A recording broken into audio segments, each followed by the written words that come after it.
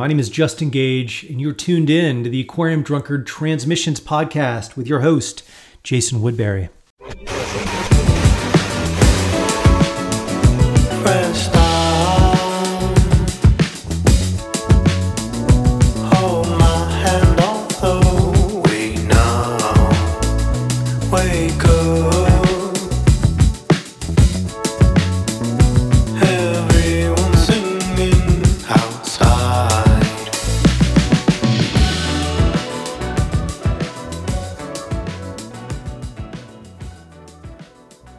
Thanks for joining us today on Transmissions. Our guest this week on the program is Roberto Carlos Lang, better known as Geraldo Negro. He's got a really wonderful new album out on 4AD now called Far In, and it's filled with these songs that blend synthy, experimental pop tones with folkier ballads and some dance songs. It's a really wonderful album, and I had a really good time hanging out with him to discuss it. He joined me to talk about his time in Marfa during the pandemic and retrace his journey through music, discussing the artistic freedom that's really intrinsic to his process along the way. I really enjoyed speaking with him, and I think y'all are going to enjoy this episode. We are just one show away from the conclusion of this season of Transmission, so I want to thank you for spending time with us. We've got a lot of talks in the archive, though, you can dive into during the break if you need them. Conversations with people like Yasmin Williams, Jim Jarmusch, Tom Sharpling, Margot Price, Angel Bat Dawid, many more. If you dig the show and you like what we're doing, you can help us out by posting about it on your social media, or you can take your support a step further and pledge a couple bucks a month to help us keep making it over on Patreon. You can just look up Aquarium Drunkard on Patreon.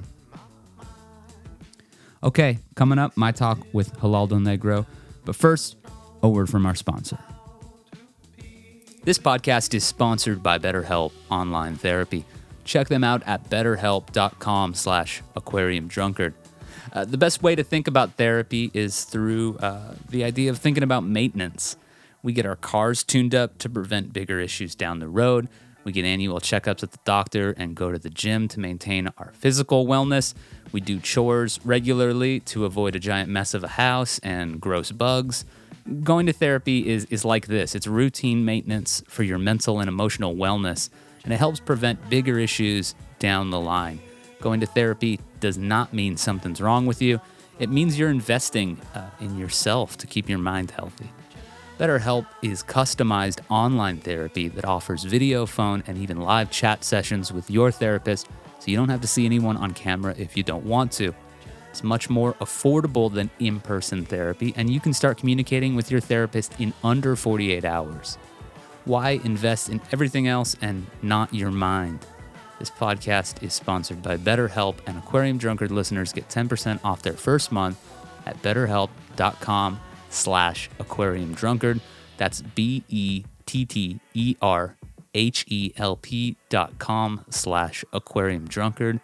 We thank BetterHelp for sponsoring the show.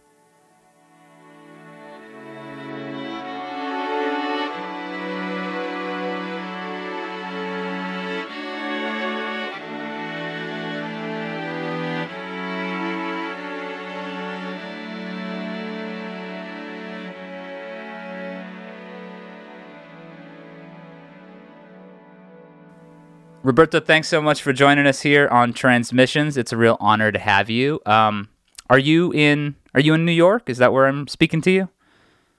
No. I'm in where am I spacing? I'm in Asheville, North Carolina.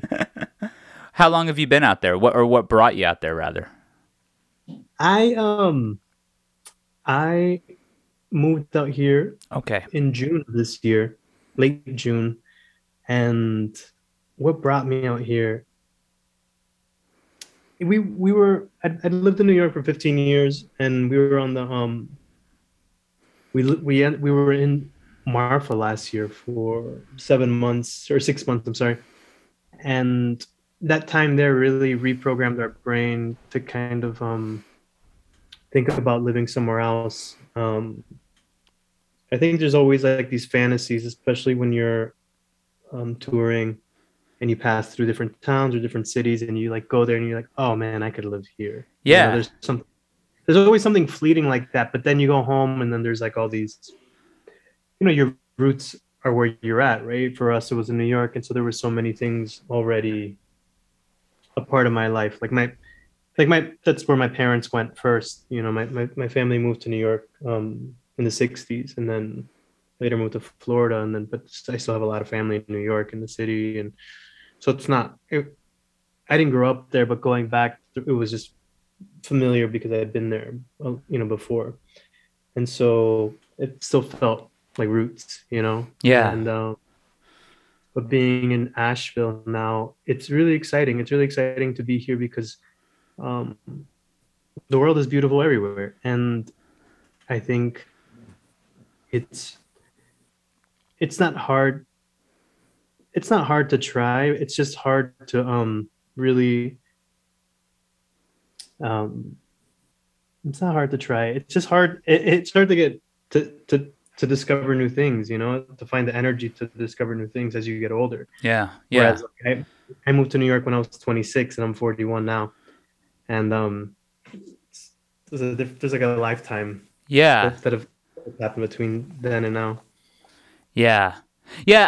So I knew that you had spent time so you went to Marfa, and then the pandemic hit after you had arrived, and you found yourself basically stuck in Marfa for an extended period of time. You said it was about 6 months? Mm-hmm. Yeah.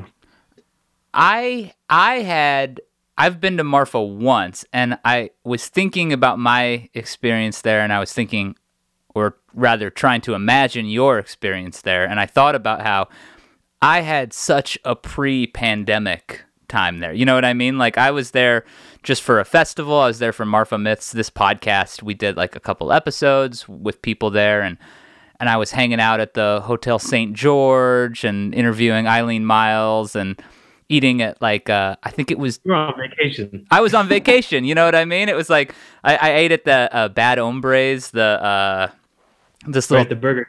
Yeah, and it was just like, yeah, it was so great. It was so nice. And then I thought, like, so what would happen if I did that for the first couple days and then the world locked down and things ended? You know what I mean? And like, it became a completely different thing. I have to imagine that you ended up, what kind of sense were you able to get of the place in your time out there?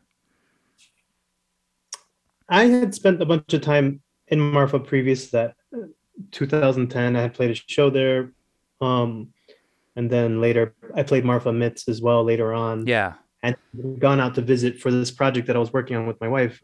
It's a project called Kite Symphony that was commissioned by Ballroom Marfa, who puts on Marfa Myths. And so I was already familiar with like what you're describing. And I had seen it from like 2010 to when we went there, the evolution of the town up until that point in terms of becoming the experience that you were describing, and then us getting there and me already knowing these things, and things just started to lock down. Yeah. Especially because of the state park lockdown, and I think Marfa is like this the stopover for a lot of people who go to Big Bend, like people who are like Texas natives who go for spring break or for summer, they go on family trips or whatever to Big Bend, and Marfa's like a 2-day stopover for a lot of people. And I think that even, obviously that stopped. And so there wasn't this fluid like frequency of tourism happening. It was just like it became slower and quieter. And right. Freakier for us because it by design, Marfa's like isolated and yeah. And so then as like toilet paper started running out and like all these things were like, damn, like this might be like the last place that's going to get anything, So it's like, as these things run out, what's running out next? And so there was like all these like built-in anxieties to the uncertainty of it all. And then the fact that like, I don't think people realize how far west it is. And it's 5 hours from El Paso and like, yeah, it's a long, towns nearby. yeah. and even like the freakiness of like the nearest hospital was small in comparison. And like if that's servicing like all these people that live in a region, if someone were to get really sick, you would have to get airlifted to El Paso. Like that's just like the And reality of that was like, yeah, that's heavy. so there was a lot of stuff, but we were trying to, try to just keep it chill and try to keep it real, and grateful that we were there. To be honest, we were Ballroom really supported us in the most generous of ways. They gave us somewhere to live, and really like encouraged us with the project that we were working on, and allowed it to cultivate and grow into something that's ultimately going to be a show next year in January, but like a gallery show. But it we just didn't, we were happy to ride for a while, but we just didn't know what was going to happen. Yeah, that sense of uncertainty must have been really intense. So that's a project you worked on that with like Rob Mazurek and is it Janine Dara? Am I saying that right? Jean Ann Dara. The stuff that I've heard from that is really, my really. wife did the visual scores. That's right. Yeah, the two of you were involved in this project. So it must have been great to have a project to focus on. Just in terms of something you could put your mind towards. The stuff I've listened to sounds really, really cool, and it's really fascinating, and the art is beautiful too. So there's that, but yeah, so that undercurrent of sort of dread was just there in the background to some degree. Absolutely, yeah. There's Yeah. The dread was real.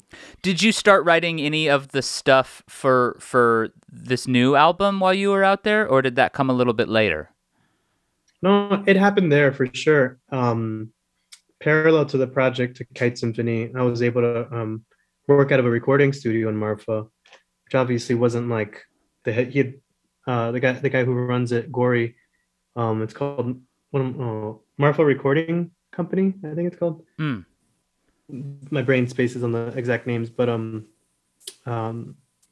he, we were able to use it for our project, but then through that time I was able to like be in a studio and then start to just explore. As soon as I'm like in a space like that, I'm like working on one thing, but then other things start to happen, and it happened. I started to write a bunch of songs. I wrote like immediately, like the first few days, I wrote a song on the record called Aguas Frias, and then I wrote Agosto, and I wrote Thank You Forever, and I'm trying to think, finished Gemini and Leo there. And was that one that did Gemini and Leo exist before? Is that like an older song? Has that one been sitting for a little bit? Yeah. So the exciting thing was in 2018, as I was finishing This Is How You Smile, like the week that I was finishing it, I was kind of like over working on that record. I was like extremely just like done with it. It was an exhausting process, and I was like, I never want to make a record like this again, process and possibly musically. It was just, there was something about it that just like, I was just like, I was so happy to move on. Like as I was finishing it, I wasn't even finished mixing it.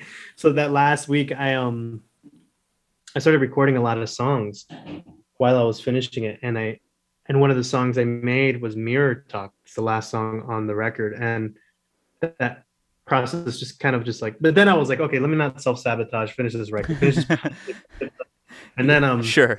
Later, and then later in 2019, I started doing a lot more studio sessions and started just accumulating a lot of like recordings with friends that I kept inviting over, like my friend Casey Hill, who's on the record, and then my friend Opal Hoyt, who plays on Gemini and Leo, my friend Taja Cheek, she plays bass in a lot of songs, and there's a lot of other folks. And so there was all these seeds that were scattered, and Gemini and Leo was one of those songs that I had, and it was extremely like abstract, headier, weirder song, and like I was really trying to make it difficult. I was like, oh man, I'm gonna make this like this very like it started to come across like a very arty, like strange song, and I was like, yeah, this is gonna be very, I don't even want to make this a pop song, like I just want it to be like some weird shit. And then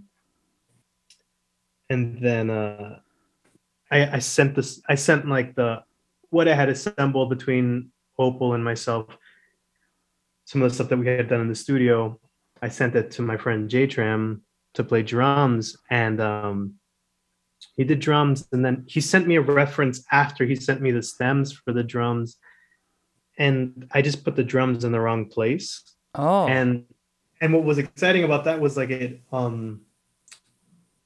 just changed my mind on the song. I was like, okay, this song is not some weird abstract song. I was like, this song is like, it's just like a normal jam. It's just like, it's a, it's supposed to be a groovy jam. And so with that in place, I sent it to Jen Wassner, Flock of Dimes, and she played bass over it.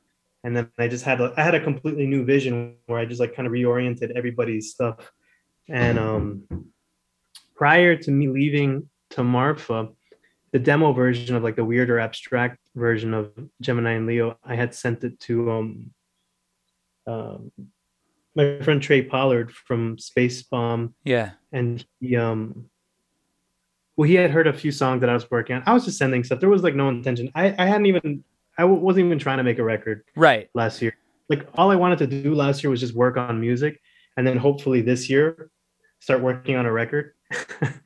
And so I sent him some songs for him to check out. And then he was like, oh man, he's like, send me these 4 or 5. I can't remember. And I was like, sure. And I just thought that he was gonna like play piano or pedal steel like we've done before. Because anytime we've done strings before, him and I had like a long conversation about it and kind of worked out some ideas.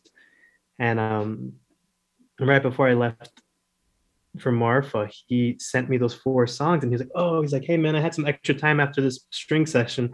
So I did a bunch of arrangements for all the songs and just recorded them. Here they are. Do whatever you want with them.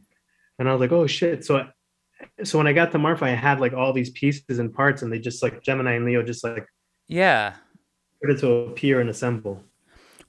Can I ask when you originally sort of had envisioned it, when it was in its like more arty, weird shape, was it already a love song sort of for Krista, or Christy? Was that already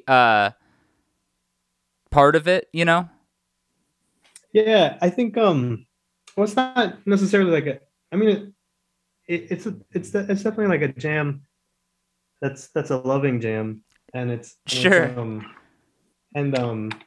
definitely based around our like us in terms of our astrological signs.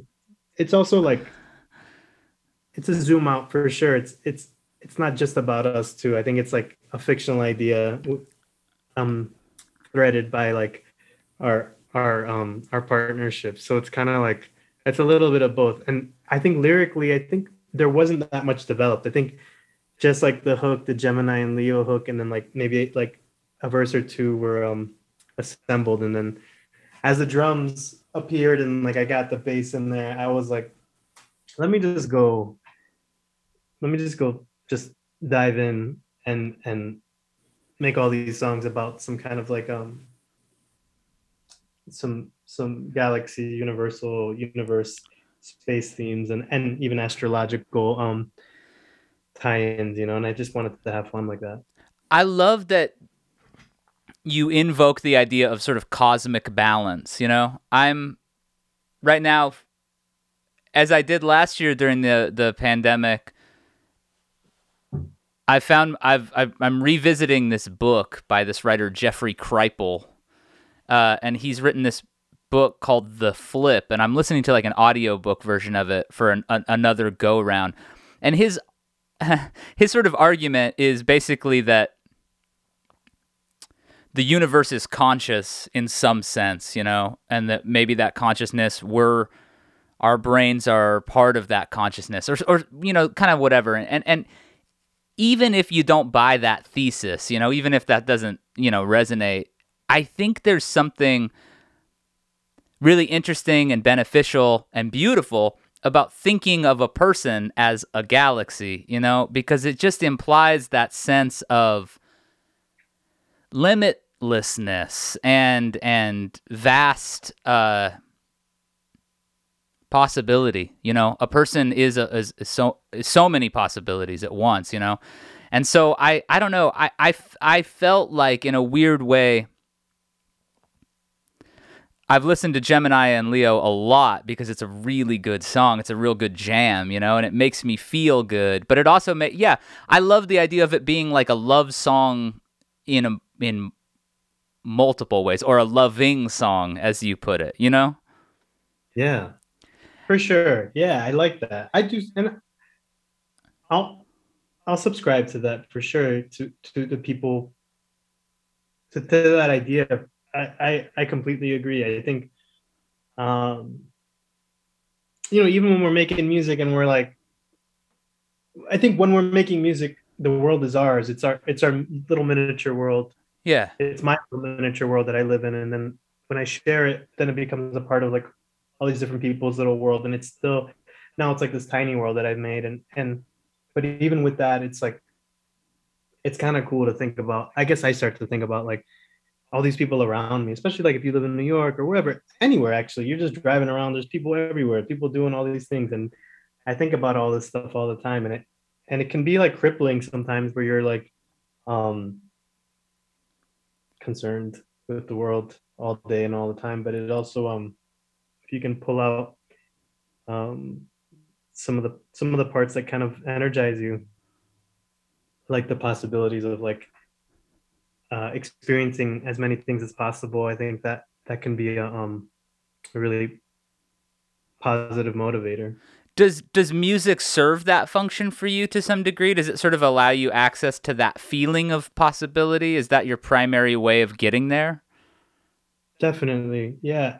I would honestly, and I know maybe this is like people say this kind of thing, and it really is, it's kind of, it's just what I do. Like I really love making sounds and music, Yeah. and it doesn't matter if they're songs or not. Like I love just being in this moment of like getting lost with something. And if I didn't share things, there's a lot of songs I don't share. There's a lot of things I don't share that I love, Yeah. that are a part of me. It's not like it's not like I only share the things that I think are good.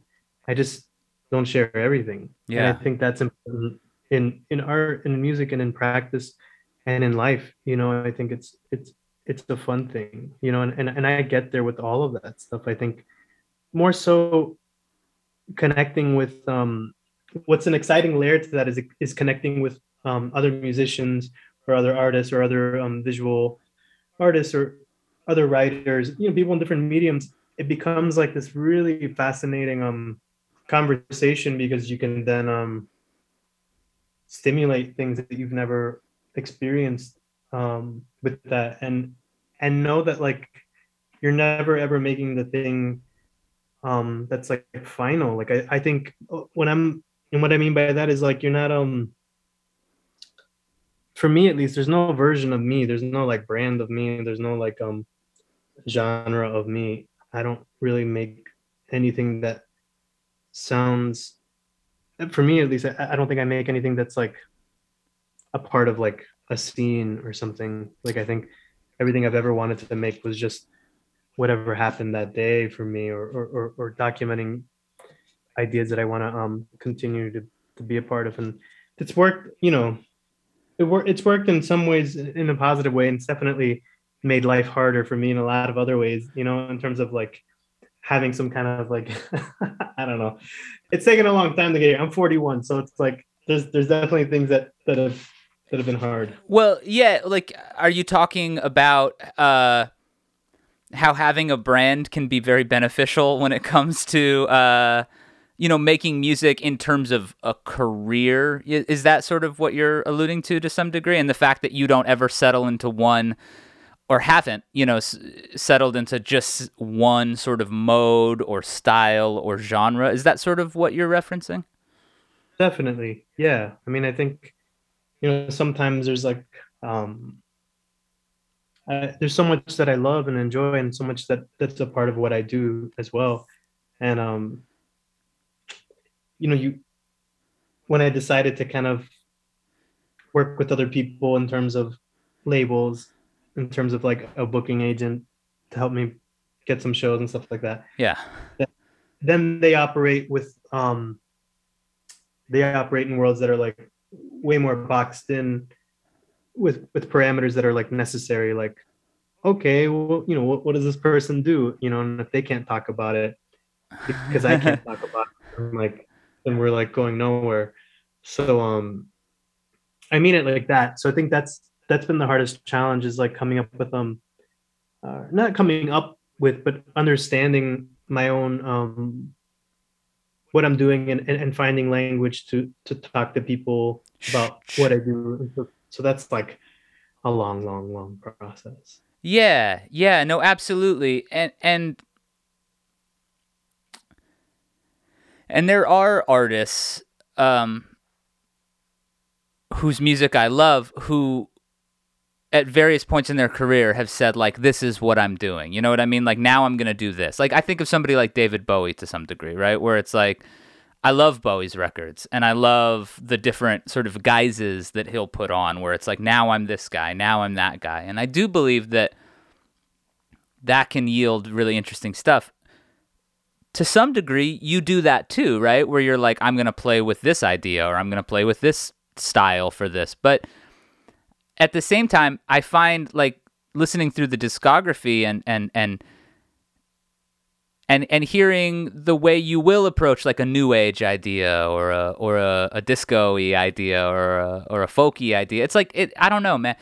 To me, it strikes me as this, like, to get back to that idea of a person as a galaxy, this, like, comfort with the idea that we are not just one single thing, or that we are a lot of possible things, and that none of us is, because that's the idea that can become very frustrating about we opened up our talking a little bit about Twitter, and, like, anybody who's ever spent time on Twitter, and I've unfortunately spent way too much time on Twitter, you recognize this thing where it's like you tweet something that's not in keeping with the other stuff you tweet, and you just sort of see people, like, not 100% sure how to react with that. You know what I mean? Because it's like they want you to do the one thing you do, or the few things you do. So anyway, I think about how, as an artist, so much, it seems to me like you draw so much energy from the lack of constraints. Does that seem right? Yeah, and I think the only constraints are, like, my body. You sure? Sure. And I think that's what I want my music to reflect the most. Yeah. It's like I've lived in so many different cities over the past, like, 25 years. I've my body changes shape, my voice has changed. Yeah. My knees are getting older. Things change, and I feel like that's I think there's and I guess I'm trying to make this metaphor in the sense that there's a thread in everything that I do, for sure.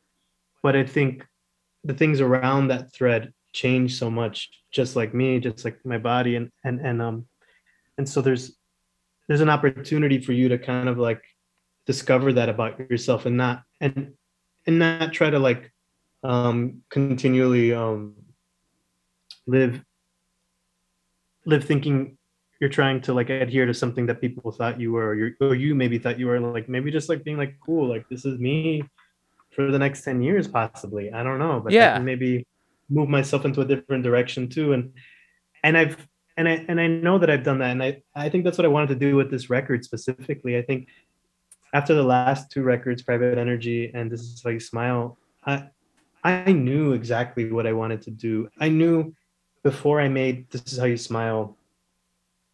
It's funny, when I was making when I was making a song, I got asked to do something for the Adult Swim singles a few years ago, and I wrote two songs, and one was called "Come Be Me," which is the one that I released, and the other one was called "País Nublado." And I remember I was, like, trying to decide which direction I wanted to go with, and I was like, okay, whichever one I don't go with, that's the way the album is gonna be. So I was like, This Is How You Smile is gonna, at least that song is gonna be on the next record. So then País Nublado, like, got pushed to the side. So I was like, I'm gonna use País Nublado as, like, a aesthetic template to build a lot of different worlds off of that. And then Come Be Me, I'm gonna return to that, but I'm gonna release it now. But I'm I'm gonna return to Come Be Me later on and make really like explore a lot more passionately and deeply what it's gonna be like. And that's what I feel like Far In is like an echo of that. Yeah, yeah. I like that idea of like saving something for the next thing too. You know what I mean? Or like saying like setting it aside and then allowing yourself the freedom. To get back to the sort of like the material side of the conversation. So you were in Marfa for 6 months. Mm-hmm. Then you got out and you went to New York for a while, right? Yeah, so we finally left Marfa September, like early September, and got back to New York in September of last year. And then I just locked myself in my home studio and worked and wrote and recorded a lot. And then went to the studio where I recorded a lot of and worked on most of This Is How You Smile, and then made the whole record there from about like November to April Yeah. of this year, and didn't stop. Less rigorous, but just as much time. Yeah, yeah. So what did it feel like getting back to New York? I mean, obviously you then have since departed New York, but when you returned to New York, how did it feel? Did it feel, for lack of a better term, like you were back home? It did and it didn't. I think we had been like viewing it from such a distance, and then seeing all the the hard moments that New Yorkers were going through, the tragedy that New Yorkers were experiencing through COVID. And so that was Yeah. something we were going to be like very sensitive to. And then not just COVID, but through a lot of the protests from last summer, and just knowing that there there was a new feeling that was palpable for sure. And it was exciting in a lot of respects, but there was also the economic Yeah. like void because of COVID. So it felt like a lot of people had this energy to participate and be in community with each other, but then there was also like this like, you know, no one can work, and there was just like a strange limbo. So we were kind of disconnected in that respect, where it was like it didn't feel the same in just on a superficial level in terms of like the economic stuff, but it in the Yeah. people level still you know, we're still connected to that. But it was hard to know how to act, because it was like uh you know, everybody was still wearing masks, and so there was just like there's all this like, and if you're walking around New York, it's just weird. Not there's a lot of people you're just like walking by and you're like, I think I know that person, but I don't know, and I don't want to like stop and be like, do I Yeah. know you? And you have to pull off your mask like, oh, I don't know you. Okay. So there was a lot That of would be a strange interaction for sure. yeah, there's a lot of that, but it felt good more than anything. New York is still somewhere that I love deeply. Yeah. So it didn't feel alien. So what motivated you and Christy to say, okay, we're going someplace else? It was just we wanted to just try something new. Yeah. I think that was more than anything. I think there's uh we've never been in any kind of like super fortunate like economic situation where like it didn't really matter where we lived in New York. So it was always hard to struggle to be able to afford and find somewhere that was Yeah. that was easy to pay, you know, pay rent. And then also most of the places we would find, we would try to have our studios in our house because we couldn't really get a studio Sure. outside. So there was, you know, we've always kind of been just like living on the cusp of like, damn, like I don't know what we can pay for right now. So that's always been part of it. And it wasn't like we moved there and that was the situation. It kind of just when we first moved there, we got really lucky and we were living somewhere in a really affordable way, and it just nothing felt that hard. And then it kind of just there was like a landslide of like things that happened where we had to move a bunch, and Yeah. it just started to feel like a cycle of just like living somewhere and moving and living somewhere and moving. It never felt like we just never felt stable. and I don't know. I could go off the deep end about a lot of like about just kind of what it means to, I guess, participate in all that as well, and also fight for it. So I think right now we wanted to just try to refocus our energy and see if we could live somewhere else for a minute. And also we have this show coming up next year, the Marfa show Mm-hmm. at Ballroom, and we were like, let's just like go somewhere and just work for like however many months until the show, and then go on tour next year and just see what happens. Yeah. Might go back to New York. You never know. It's just more than anything, it was just taking a little journey away from New York again. Yeah. Yeah. And have you found, I mean, have you been just like, have you been writing a lot there? It sounds like, I mean, you went there in part to work. I mean, has stuff come to you pretty consistently, or do you always write? That's a better way to ask that question, actually. Are you pretty much always working on music? I am, yeah. Sound ideas and music and work and visual things, and there's always something happening for sure, and which is, it's kind of like part of my day to day more than anything. It isn't some things can be work because we find work to do. You gotta make money, but Sure. but um but for the most part, I'm getting to a place where I, I have a lot more time to make, which is really cool. And I think that was like the thing I always wanted when I first started taking this seriously, in Yeah. terms of knowing that I could do this, or knowing that it was something that I really enjoyed to do, like recognizing it in myself. So I think it's kind of funny. It reminds me, these days remind me of like my early days of making music. Like when I first went to college and I got like my first MPC in 1999, and it reminds me of those days because I would just like get up and just like make beats and like Yeah. sample, like work on stuff, and then go to class. So I feel like the same thing is happening right now, like what was happening back in those days. It's really special right now. Yeah, that's incredible. And that was when, so you're talking about, were you in Georgia when you're talking about that? Like, is that sort of when things, you really got into making music, or was this before that, or? Yeah, it was in Georgia. I went to school in Savannah College of Art and Design, and prior to that, I had gotten a computer. Well, I didn't get a computer. My brother had a computer, and I would make.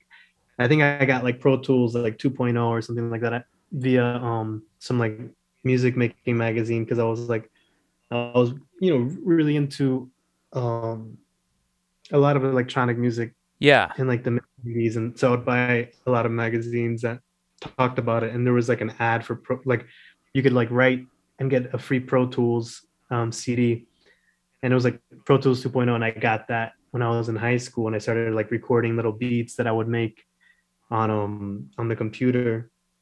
And then when I went to college, I went to school for animation and video and film, and took a sound class. And when I took that sound class, our professor was he was, I mean, I view him as like a mentor. He really emphasized and shared with us like a lot of like experimental and like avant-garde work, and really shared with us like a lot of stuff that was things that were out of my world. Like the things that I was exposed to were like I didn't even realize it. But my cousin would give me CDs, or my brother would share stuff like a lot of Tortoise, or like Chicago type stuff, or like things that were on Warp Records. And so that was like Yeah.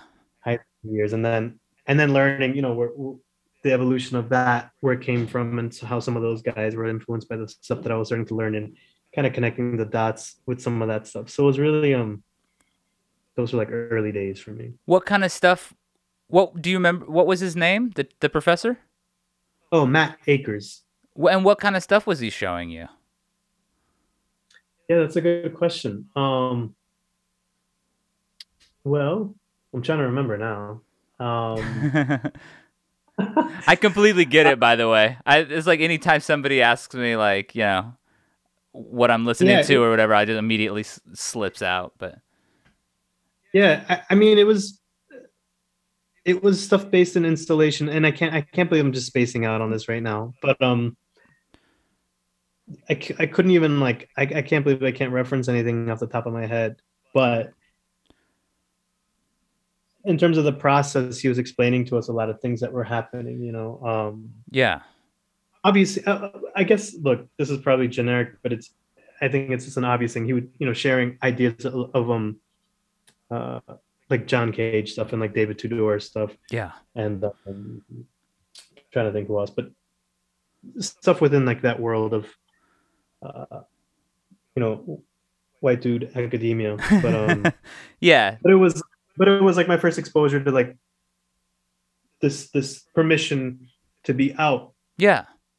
of these borders that were already perceived in some respects, and so that was like that was cool for me. I was like, oh shit, you can do this. You can do. I didn't realize you could just make stuff like this. And I was Yeah. like, I'm gonna make this. I want to find these sounds too. No, absolutely. That's fascinating. Were you on the electronic side of things? Were you into live things? Were you into clubs or raves or things like that? I mean, was that a part of it for you?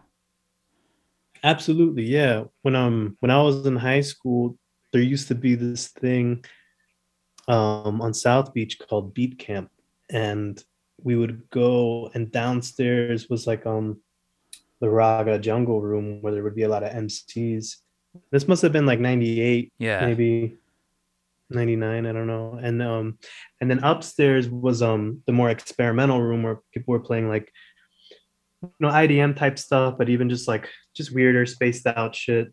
Things that didn't sound like anything else. And that was just like my first exposure beyond like going to the record store in South Florida, Uncle Sam's, and getting like magazines and whatever mixtapes I could find.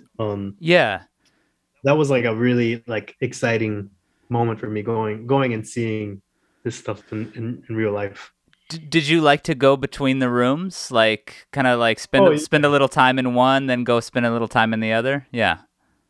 absolutely, absolutely.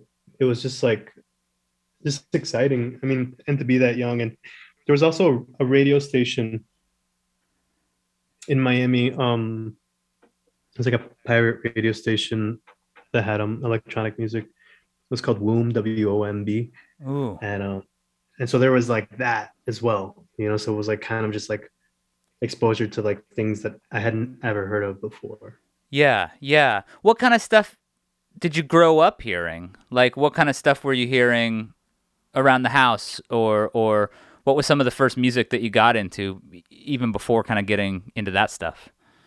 Yeah, it.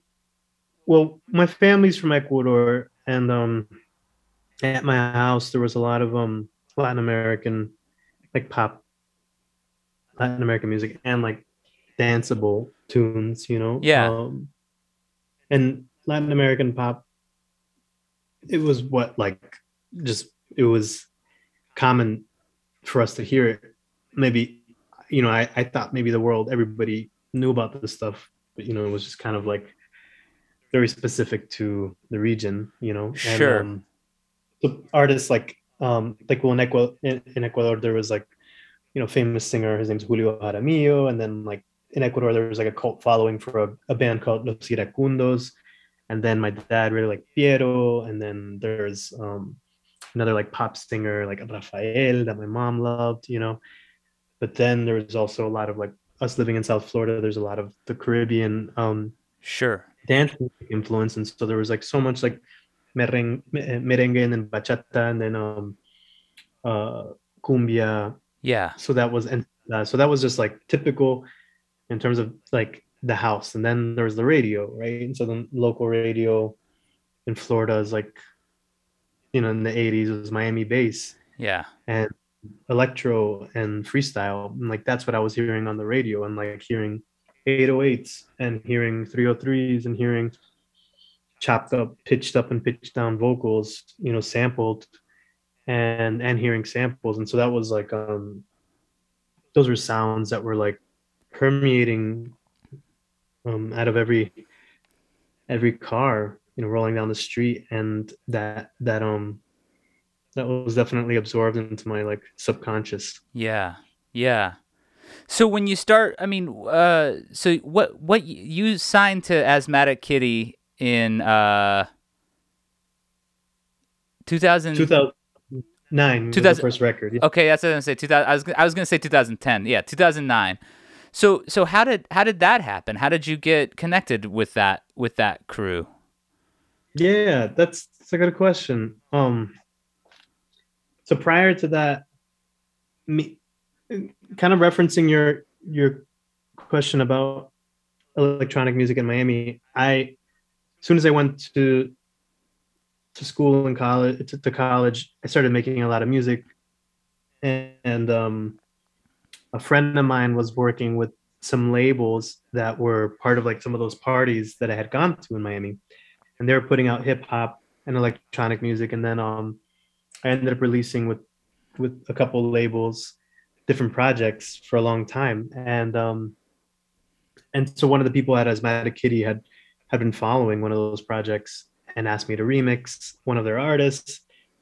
And then parallel to that, I was already working on El Lado Negro, and I was like, oh, you should check out this thing that I'm working on. Yeah. And they got excited about it, and it was just like really organic. So it was like the first time I had worked with prior to that I had worked with like 3 labels, and they were like, and I was like 19 when I was like first talking to my first label, when I got signed to my first label, and a lot of like there was just like a lot of hype and big talk about what was going to happen. And then so when I signed to Asthmatic Kitty, I remember specifically thinking, like, when they told me, they're like, oh, like, just let us know if you want anything or what you'll need to make the record. And I was like, oh shit, this is crazy. And I was like, huh? I was like, yeah, I need like, I think I was like, I need like $2,000 to make the record, you know? And I was like, I just thought that was like a crazy amount of money to ask for. It was the most, I know a lot of people don't even get any money, but it was like, I didn't even know what I was doing. Yeah. In that respect, I was just like, I don't even know what I'm supposed to do, you know? And that was like a crazy feeling because I just felt like very supported. I mean, like at the time, I think I got that money and then like paid rent and like utilities and student loans with that, you know? Yeah. So it was like that money just went from one place to another. It didn't. You didn't like immediately go buy like a really nice Les Paul or something. You know what I mean? Nothing changed other than I owed a record. Yeah. And, that's a cool position to find yourself in, though. That must have been exciting. You know what I mean? Like you said, feeling supported like that. That's a big feeling. It was. And so I was about to turn 30 and I was just finishing this record. And I kind of felt like, I was like, what am I doing? This is like starting this new project. I wasn't really sure what was going on. And it was amazing. Throughout the time that I was with Asthmatic Kitty, they were really supportive and treated me in this really exciting way. In terms of, I guess what I'm trying to get to is one of the first conversations I had, and it was with Michael Kaufman, who brought me to the label. He was like, look, we're not interested in your first record. We're interested in your like 5th or 6th record. Like we want to, and what he meant by that is like, we want to cultivate you into the artist that you want to become, and ultimately make sure you're continuously happy through, you know, all those stages of the relationship with us, you know? And I felt like that was like, the thing that I needed to hear. And I had never heard before with any of the other people I had ever worked with. The other people I had ever worked with, it was just kind of like everybody was winging it. Yeah. You know, there were indie labels. Nobody knew any, and it's not disparaging indie labels, but I mean, a lot of times everybody has as much experience as you do, and sometimes it's close to none. Yeah. And so it was nice to have a conversation with someone who had more perspective on different ways you could cultivate and harness the things that you wanted to do. And it was a really great relationship. Yeah. Well, and obviously it opened you up to, I mean, I remember like paying attention to Asthmatic Kitty, like pretty, I was about to just say, like, I paid attention religiously because there was actually probably a religious component to me at that time. You know what I mean? Maybe not then. But anyway, I paid attention to everything that came out on Asthmatic Kitty, and I remember hearing that record and thinking how great it was. And then following your career over the time since, you know, as you've gone through these different, you've worked with different, labels, you've worked in these different sort of contexts, as we've talked about, kind of moving back and forth in a very fluid way through a lot of different styles and a lot of different formats and stuff. Listening to this new one, the thing that really strikes me about all the songs from it is just how whole it feels, and how I wonder if the last year or the last 2 years at this point, it's I guess, where we're like looking at this time and like started recognizing that, yeah, this is a strange time. When you look at this specific record, what strikes you about the way it's come together, and do you feel like it is? What does this record say about you that the others don't? I guess is what I'm trying to get at. I'm very curious about. Yeah. Well, I think I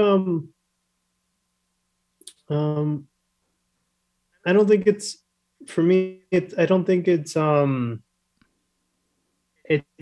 they're not achievements. Sure. Yeah. They're not climbing like a mountain, and they're not building a house. They're like milestones in my own life. And so each album I made is a different version of where I was in different places. I'm not like I'm not trying to outdo myself, And so, and I know that's hard, because I think people look at things with a critical mind in terms of like the last record, This Is How You Smile.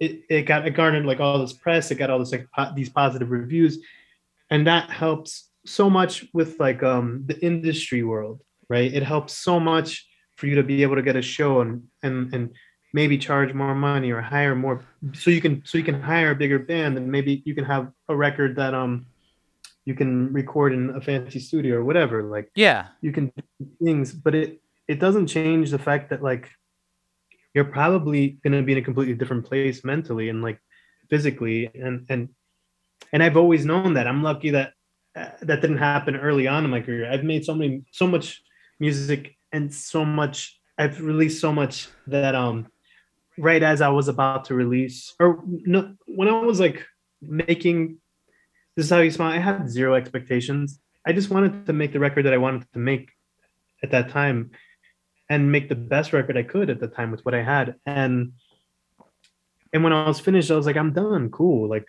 whatever happens, happens. I wasn't stressed about it at all. I wasn't like expecting anything. I was like, honestly, I was like expecting it to do everything that I had done before. And I feel like more so with Far In, I feel even more comfortable with myself. I don't feel like I felt like, I guess the way I'm trying to put it is I realized that after I had finished Private Energy and I finished This Is How You Smile, I realized I didn't have to prove anything to anyone, and I felt more comfortable with myself. And I felt like Far In is kind of like one of the first times I have like a full expression of everything I've ever wanted to share, in a way that it felt not dense or confused or just fillerish. It feels like, for me, I focus so much on like each song being the exact expression that the song needed to be, more so than I ever have with any other record, with any other song. Yeah. And I feel like that. I feel like I'm just more comfortable more than anything. Yeah. With myself. Yeah. Yeah. So when you listen to I don't know how often you put your record on or don't, but that feeling of feeling comfortable with yourself, that's awesome that has increased as time has gone on. I'm sure that there's a part of that that's just very natural, right? We like keep doing things and we become more comfortable, but it also, that comfort kind of comes through in a weird way, because I feel like the record has a comforting quality. I feel like the record has a loving quality. I feel like the record brings a little bit of that thing that you're describing, feeling for yourself, I don't know. It's not hard for me to hear that in the music too. You know what I mean? That like a kind of acceptance and a kind of very I don't know. It's a beautiful record. So and just to kind of like maybe clear up even more so what I mean by comfort. I don't feel comfortable with what I'm doing. I don't feel like I have to go back to like this idea of like me as like a genre or something like that. yeah. I feel comfortable in exploring and doing whatever the hell I want. I feel comfortable in feeling like I can share what I want and know that that's what I wanted to share, and it's not attached to a pressure to check off boxes for other people. And Yeah. I think that's a really special place for me, because it's not that I want to stay here. It's just I want to continue to grow in this feeling. Yeah. And when I think back, like, yeah, exactly what you're talking about, that feeling of like you're going to sing in the language that you choose to sing in for the song. You know, you're going to you know, it's not like, it doesn't sound to me like it's ever been a thing where you're like, I'm going to purposefully defy expectations that people have of me. You know what I mean? Or I'm going to flip the script intentionally. You know, it doesn't sound like that's really the way that you motivate yourself. That doesn't sound like that's where the motivation comes from. But it also doesn't sound like you're worried about if that happens, you know? Yeah, no, absolutely not. No. And I think that's like, I think if anybody's been following along, and I think some people are just jumping on, you know, as of even this record. Yeah. I think if we were to like listen back to like all the things that I've released under El Lado Negro, I think they'd be like, what is, you know, if someone listened to like an Island Universe story song and then listen to a song from the first record, it's just like, there's aesthetics that are like wildly different, but there's like a constant thread through them all. Yeah, yeah. I think that's awesome. That's a beautiful thing. I mean, that's you, right? Like that's the idea, is that in terms of a person being a galaxy, in terms of a person being a genre, you know, like it's like there doesn't need to be any limiting.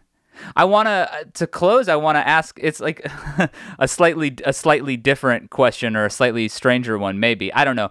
The other day on Twitter, you mentioned that you'd called it quits on The Sopranos, and that you were like, I'm not watching The Sopranos. And I took note of it because I saw that tweet the same day I read that Will Staley essay about like, why is every young person in America watching The Sopranos or whatever. Oh, I don't think I read that. I'm sorry. What No, was that all? Oh, you don't have to apologize for it, for sure. It was basically just sort of a discussion of I don't know, American dissatisfaction, you know, and the sort of like the sense of emptiness that might certain institutions inspire a feeling of emptiness versus what maybe they once did for a lot of people, you know. And I think that it's sort of just this idea of, but you had talked specifically about not watching Sopranos or calling it quits on it because you were sick of the like violence in the entertainment that you watch, or this is not what you're feeling right now, right? Yeah, you know, I'm sure, and you know, not that I'm sure, the things that I observed and felt, like I think there's some like amazing writing in The Sopranos, and I think there's some amazing like acting, without a doubt. Sure. Like, that's like not disparaging that. I think ultimately the thing that feels really off is like this need to like be entertained by the worst things possible. And I think it's just like whatever. I think it's not new. And it's just we have like the willpower to choose what we want, but we're definitely fed a lot of the same thing, so it's kind of hard to sift through the shit. And I've read something a friend of mine wrote, and I'm gonna really maybe paraphrase this in the worst of ways, but he was talking about Goodfellas, and I really like that movie too, and he was referencing I guess like the third act of Goodfellas, how like the thing that Scorsese did was he didn't let these guys get away with it. Sure. It wasn't like these guys, after they did all this terrible shit, treated all these humans horribly, the most violent and terrible things in the world, then they got to go home and like give their kid like a cup of chocolate milk, and then everybody felt for them. Right. It was like, no, there is no, people don't get off the hook like that, and I think that is a reality, I think, that should be shared more than like the things that I was feeling when I was watching The Sopranos. I was like, there's like this like violence that's being portrayed, and then these guys are just let off the hook all the time. Sure. Sure. And I think that type of storytelling it felt like repetitive. Every episode felt like that's what they were saying. Sure, there was like beautiful nuance inside each episode, but it was like, it felt like at the end of each episode they got to eat together as a family. Yeah. And I was like, this is terrible. This is garbage. I love that. I love The Sopranos, and I love a lot of the elements. I actually didn't mean to be like, yeah, defend your take on The Sopranos. Because I respect your take on The Sopranos. I'm not. Yeah, I'm gonna take you to task about it. What I was interested though, I mean, it made me think about violence. It made me think about violence in the entertainment that I watch, and I love a lot of really violent entertainment, and it made me absolutely call some things into question and just think about it, because it's good to be thoughtful about what we do and what we watch and what we sort of engage with. But something that I was thinking about and what I wanted to see was like, what are things that you watch that make you feel creatively liberated or not? What are there things like, because when it comes to entertainment, are there things that you put on where you like, when an episode finishes or a movie finishes, you go, I feel better about the universe than I did before. You know what I mean? Yeah. Well, there was a movie in that tweet, in my tweet thread, that I thought about that too. I was like, not just like slinging mud at something and then just walking away. I was like, maybe it's always an opportunity if you're going to talk shit to like to bring something to the table. So it's not just something that you're doing to have a scandalous moment. And what I talked about was a movie that I watched recently called The Truffle Hunters. And I just thought it was I thought it was just really beautiful. There's like a documentary about this amazing group of older gentlemen who live in this northern region of Italy that hunt for truffles, and they've been doing it for a long time, and they're just these old guys, and there's just like it's a really beautiful portrait of life and people getting older and things being lost and gone forever. Yeah. And it doesn't feel like there's a heavy hand in there that's trying to manipulate you into a narrative. It just feels like life happening in front of you, and you're experiencing someone's situation without it having to be so heavy. And it's sad. There's a lot of sad moments in that movie. It's not like it's more realistic, I guess, and it's more interesting, but it's beautifully shot and it's beautifully assembled. And I was like, this is really inspiring to watch something like this, because it is like a lot more real to me than kind of like fictional violence for amusement. Yeah. And I think there was another, I was actually going to call the record something else. I was actually going to call the record Until the End of the World. And it was based off of this Wim Wenders movie that I love. And I don't know if you've ever seen that movie. I watched it right at the start of the pandemic for the first time. Really? For the first time. I watched it right at the start of the pandemic. And I love that movie for that reason. I love the movie because it's so similar to that documentary. It's like there's like these constant conflicts, but it's like an organic life. So it feels like normal life. It's like when you have conflicts in your life, it's not like then it ends, or it ends in this really dramatic way. I understand that's how a lot of fictional writing is, but there's something about these types of movies that are testament that you can make things you don't have to hold people's hands through like so much, and you can give people permission to have different types of experiences throughout these types of like, storytelling. I loved that movie precisely for what you're talking about, which is to say it's a different kind of storytelling than we're so used to seeing, you know? Not just because it's really long. It is really long. But it is like, yeah, it's so patient, and it unfolds in a way that is a lot more like life.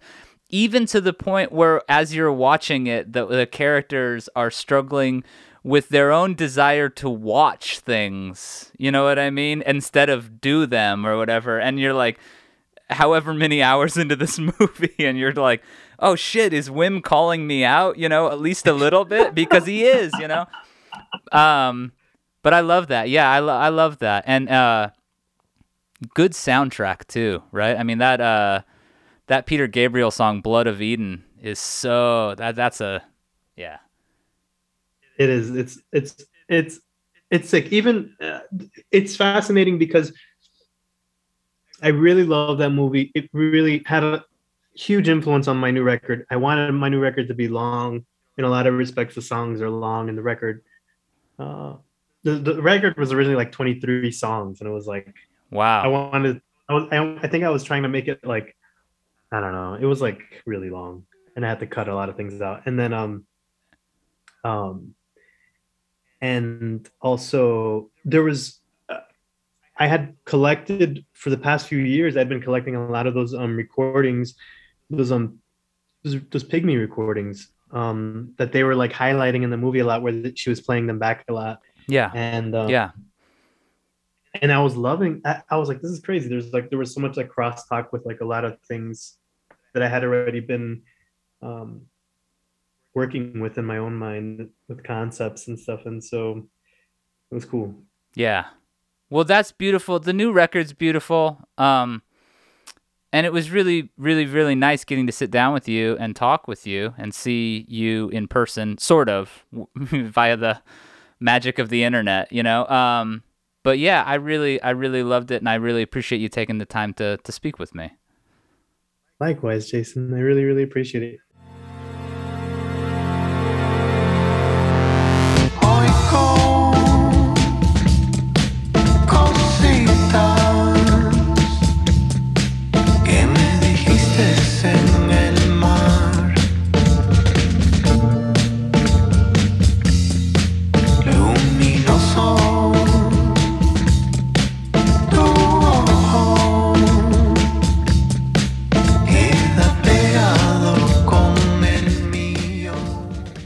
Thanks so much for joining us. I'm Jason Woodbury. I write, host, and produce Transmissions. Our audio is edited by Andrew Horton. Sarah Goldstein and Jonathan Mark Walls create visual assets for the show. And our top of the show announcer and executive producer is Aquarium Drunkard founder Justin Gage. Don't miss his Aquarium Drunkard show on Sirius XM every Wednesday night, 7 p.m. California time. One of the all-time best radio shows in the biz for my money. Like I said at the top of the show, this is the penultimate episode of this season. We are going to be taking a break after next week's show just to get through the winter holidays and, of course, finish up that best of the year list on Aquarium Drunkard, so keep your eyes peeled for that. But we do have one more episode coming up next week, and it's a great one. Steve Berlin of Los Lobos joins me to discuss their new album, Native Sons, as well as lots of moments from his fascinating career, the LA cowpunk scene, and we talk a little bit about Paul Simon too. So tune into that. Until next week, stay safe. I'll speak with you more soon.